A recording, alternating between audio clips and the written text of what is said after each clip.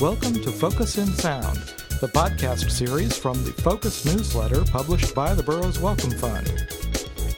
I'm your host, science writer Ernie Hood.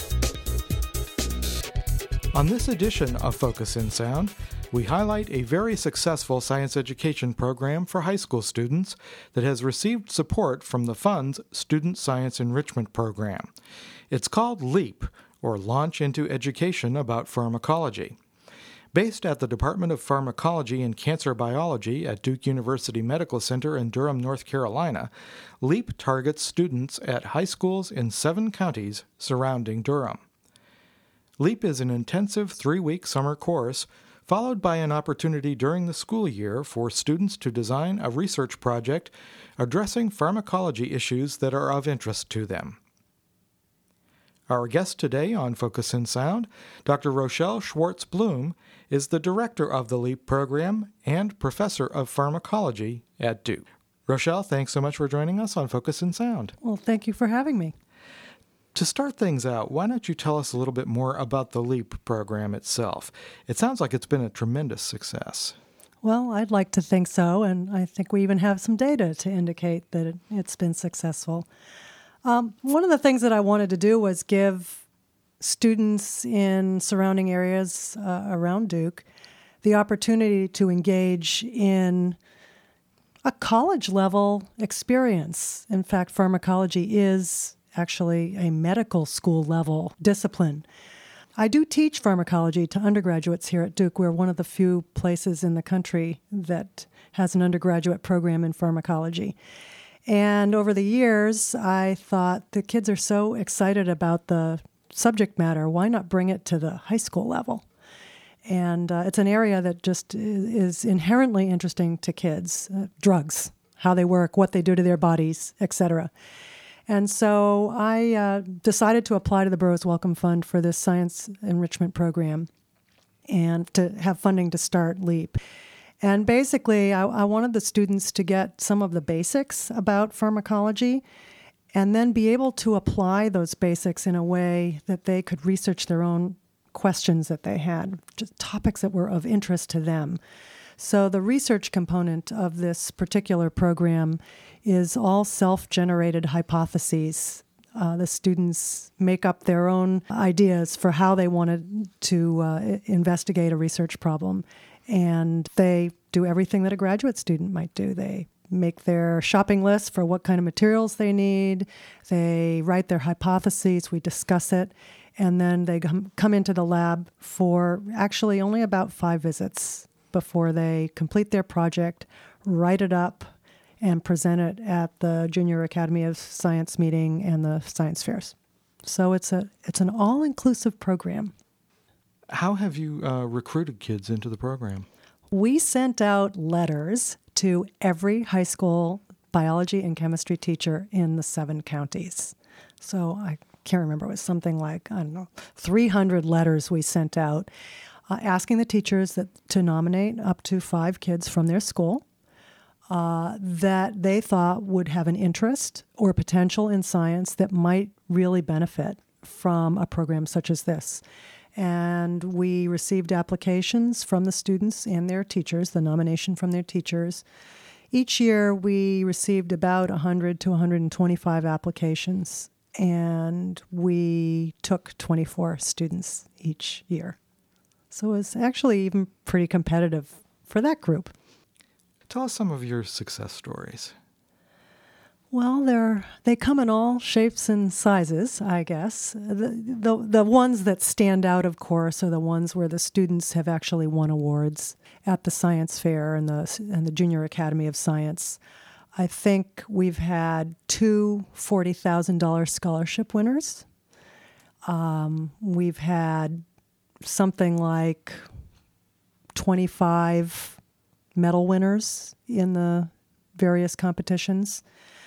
For me, part of that success is not just winning or placing or getting a medal, but these kids were competing against other kids who spent 6 weeks, 8 weeks, 10 weeks in a research lab presenting their projects. Our students were only in the lab 4 or 5 times. And so Their experiments didn't always work, but they were involved in planning them and figuring out what might have gone wrong. And really the bottom line is learning how to do science. And science doesn't always work out the way you want it to. That's part of one of the things that we all learn as scientists. So I think they had a real lesson, but they were able to get up there and talk about what they did and talk about what they could do better if they had more time, where they'd like to go with that project if they had more time. And I think those kinds of things really weighed in with the judges, and also as a, the person who's thought about educating these students in this way, that's where I really see that they've learned something. So that's one thing that stands out in my mind as a success. Rochelle, I know you've rigorously documented the results you've achieved with LEAP, including your recent publication in the journal Biochemistry and Molecular Biology Education. Fill us in on some of the data from your evaluations and some of the conclusions you've been able to reach. We have collected a lot of data. I can kind of put it into two major categories. One of the categories is the improvement in their knowledge of basic science concepts. So we tracked about 10 concepts in biology and chemistry, and we assessed their knowledge, the students' knowledge of these concepts at the very beginning of the course before they had any kind of work with us. And we assessed them again at the end of the course, and then we assessed them a third time at the end of the year. So the students were learning things throughout the year by working on their research projects that constituted a different form of learning, not just being in a classroom and taking in the information in a more traditional way. The other questions that we asked are what we call self-efficacy in science kinds of questions. How do they view themselves in terms of their interest in science? Do they want to take more courses in science? Would they even consider a career in science?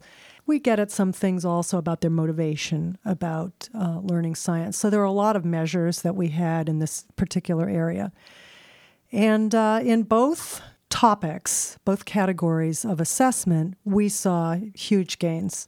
One of the nicest things is that we saw huge gains at the end of the course, the 3-week course, but those persisted throughout the year. So when we came up with our follow-up assessment, those gains were still present. One of the things that stands out in my mind is that some of the knowledge concepts that we had tested, we didn't actually mention some of these topics in the course itself. Yet the follow-up assessment at the end of the year indicated that the students learned that concept even though we didn't teach it in the class. They picked it up through doing their research work. And that was music to my ears. I mean, I hadn't actually thought about that ahead of time. It wasn't until I saw the data where it just stood right out on the page. Wow, this was not something that we actually taught in the class. Yet the students picked it up through an alternative way of learning. That's the kind of thing that you oftentimes don't get to see and publish in a paper. But it's very useful information for us as we plan these kinds of opportunities in the future. Well, it sounds like LEAP is really fulfilling its goals quite successfully. And it sounds like thanks to your research, the model is being validated as an effective one. Would you envision LEAP to be a model for similar programs that could be done anywhere? Absolutely. In fact, that is one of the ideas that I had originally written in the grant in terms of part of our dissemination activities, is to use this as a model, to package it as a LEAP toolbox that we could give to other universities all over the country. We'll probably start with pharmacology departments in those universities, but it's certainly applicable to any area in science. I mean, you could just put your own favorite science in place of pharmacology and do the same thing. And so our idea is to provide this LEAP toolbox to all the pharmacology departments in the country, and we'll have it on our website. And it's also something that high school teachers can access as well, and maybe partner with universities that are in their own areas. That has been our plan all along, and we're We're working hard on putting the toolbox together, but it will be one-stop shopping in a sense, that everything will be there in the toolbox to make it successful. Everything down to the daily schedules and how many minutes it takes to do this activity, what kinds of movies are perfect for showing a particular topic that may be discussed that day, ideas for fun things that we've incorporated into each of the daily activities. So we've learned a lot over the last 3 years, and we've constantly been refining what we've done each year so that in the end, our toolbox will have all the best stuff in it. Well, if I know anything about science teachers, they are going to just eat that up when it comes out. Oh, yes. They love good stuff. Rochelle, I know much of your work in both developing and studying science education centers on the use of pharmacology, as you've been discussing, as a vehicle for science education. Why pharmacology? Well, let's see. I'm a little selfish here. I'm a pharmacologist. I know from many years of being involved in science education that topics that are relevant to students interest them. If you can interest the students in something, you can motivate them. If you motivate them, they can learn. So this has been a focus of my research over the last 15 years, using pharmacology topics to teach students, high school students particularly, basic concepts of biology and chemistry, things that they learn anyway in school, but in a way that engages them and captures their interest right from the very beginning. And when you do that, you have a fighting chance. And so we've had, in some of my other programs, teachers from all over the country. We've had hundreds of teachers involved in some of our programs where we use pharmacology to teach some of these basic concepts in biology and chemistry. And we've tested their kids. We've tested close to 40,000 students around the country now over the last 10 years. We've gotten some fantastic results. It works. The students learn their biology and chemistry better. And hopefully they make good decisions about their daily lives and their health because they have this knowledge. That's, of course, what everyone would like to see in any area of science, is being scientifically literate so that you can make good decisions. Absolutely. Rochelle, you mentioned teachers a minute ago, and I wanted to ask you a little bit more about that. What is the role of teacher training in your efforts to improve science education? Actually, the teacher training is a very important part of a lot of the things that we do, and I know that that is also something that is top on everyone's minds at a national level. It's an absolute requirement in terms of engaging the teachers in all kinds of novel approaches to science education. The teachers want to be part of this. They are eager to learn as much as they can, tackle new topics that they can morph into their own teaching programs. And so we've engaged in a lot of professional development for high school teachers. We've had fantastic feedback from the teachers. We've presented at the National Science Teachers Association meeting every year with some of our professional development workshops. And, the teachers just love it. Now, that's not sufficient. To just love the stuff makes the teachers, of course, feel good when they leave there. But if they don't use it, then, of course, the benefit isn't trickling down to the students. And so that's one of the reasons why, in a lot of the work that we've done, we engage not only the teachers, but then follow them with their students so that we see that the final impact on the student is related to the teacher's engagement in this professional development and using the program or the materials in their classrooms. In addition to that, we engage the teachers to be, in a sense, co-developers with us. So we don't just hand the teachers something and say, here, do it this way, this will be better. We want the teachers to be partners with us. So the teachers in a lot of our programs are actively engaged in developing their own activities in the context of what they've learned with us to work with their students. So they are helping to actually develop our program. So it works both ways, and they have something to teach us as well. And we've learned a lot from the teachers. So I think it's a really crucial part of the whole science education endeavor. You can't just focus on one side of the population. Rochelle, what about you personally? In the introduction to this, we discussed your background as a bench scientist, as a neuropharmacologist. How did you and why did you make the transition into science education as a full-time endeavor? Well, I've always been interested in education ever since I was a kid. I used to teach sailing when I was in high school summers. Almost 20 years ago, I had an idea to develop an educational film. It was actually a 3D animated film for high school students explaining how the brain works and how drugs affect the brain, because I thought, wouldn't it be great if students could learn about the brain and how the brain works in the context of drugs that they hear about, like nicotine and cocaine and marijuana.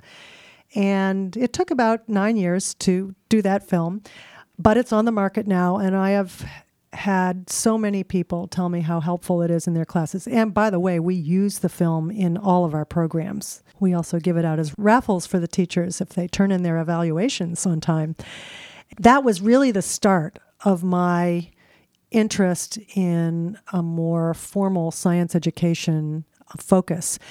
And a few years after that, I applied for a grant from NIH in science education. I have a teacher at the North Carolina School for Science and Math, Myra Halpin, who has been my partner in crime all these years with some of our programs. And it kind of started with a visit to her class. I had a sabbatical. And I thought, okay, I'd like to go actually into a high school and try out some of my ideas. And I contacted Myra and I said, would you mind if I came to your chemistry class after you talked to try out my ideas on your kids? And she said, sure.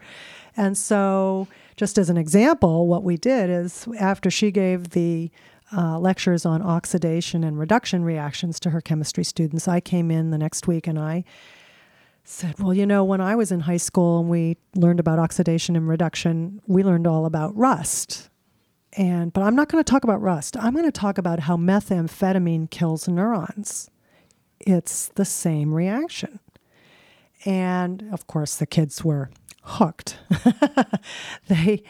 They kept asking questions the entire class. They were totally engaged, and they did not get up when the bell rang. So that's when Myra and I decided this was going to be a successful venture to try to do this kind of thing on a much grander scale. I did that for several years, and NIH kept asking me to write more grants in science education. They liked what we were doing, and I said, well, I can't. I'm running a lab. One is enough. And then I thought, as time went on, the last third of my career, it might be fun to make that switch and do this exclusively.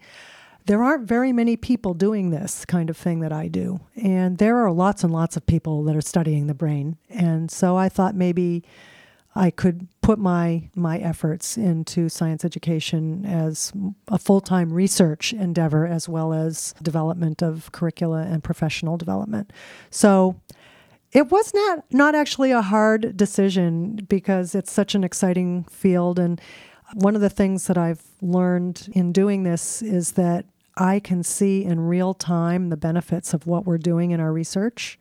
I didn't get to see that as a bench scientist. As a bench scientist, you might wait 10, 15, 20 years before you see the benefits of what you're doing, what you're discovering. Now I see it as soon as I get the data back and I see, oh my goodness, these kids are learning so much better than the way they were learning with their standard curriculum. So that is very gratifying. Well, Rochelle, much luck for continued success with LEAP and all of your other science education endeavors. And thanks so much for joining us today on Focus in Sound. Well, thank you very much for having me. I enjoyed it.